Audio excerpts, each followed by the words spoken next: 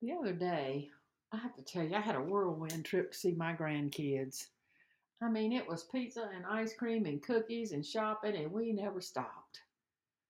And then on the way home, I got guilty. Lord, I feel like I have just put you on the back burner.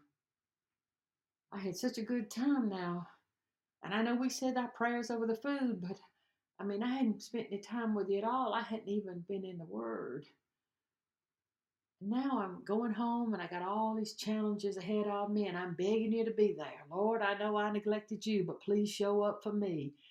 Man, that'll make you guilty. Forgive me, Lord. And I was having dinner with my good friend Phyllis. She is a servant and disciple of the Lord. And I told her how I felt. And I said, Phyllis, I need the Lord. I can't live or work without him. I cannot do this without him. And yet give me a little free fun time. I'm guilty. I'm guilty that I don't even get in the Word. Phyllis looked at me and she said, we do get busy, and I know exactly what you're talking about. I have felt the same way myself.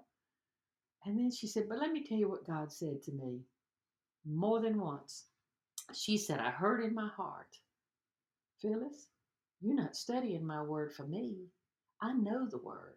I wrote the word. You studying for you. You need my word so that when trouble comes, I will be in your heart and mind to bring you comfort and peace of knowing that I am near. I will give you the words to say. I will give you the strength and the courage to go on. And you know what? He is always near.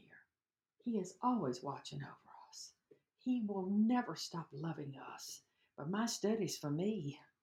Thank you, Lord, for speaking to us. Thank you for godly friends that speak to us.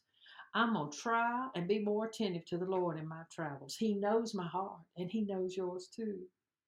God knows that we love Him, and we never mean to put Him anywhere in our lives but first. Lord, thank you for your wisdom, for watching over us, and thank you for forgiving us every single time.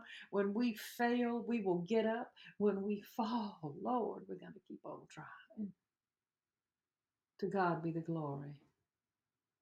And from Philippians chapter 3, not that I have attained all this or have already been made perfect, but I press on to take hold of that for which Christ Jesus took hold of me. Brothers, I do not consider myself yet have taken hold of it. But one thing I do, forgetting what is behind and straining toward what is ahead, I press on toward the goal to win the prize for which God has called me heaven in Christ Jesus. Peace, my brothers and sisters. Peace.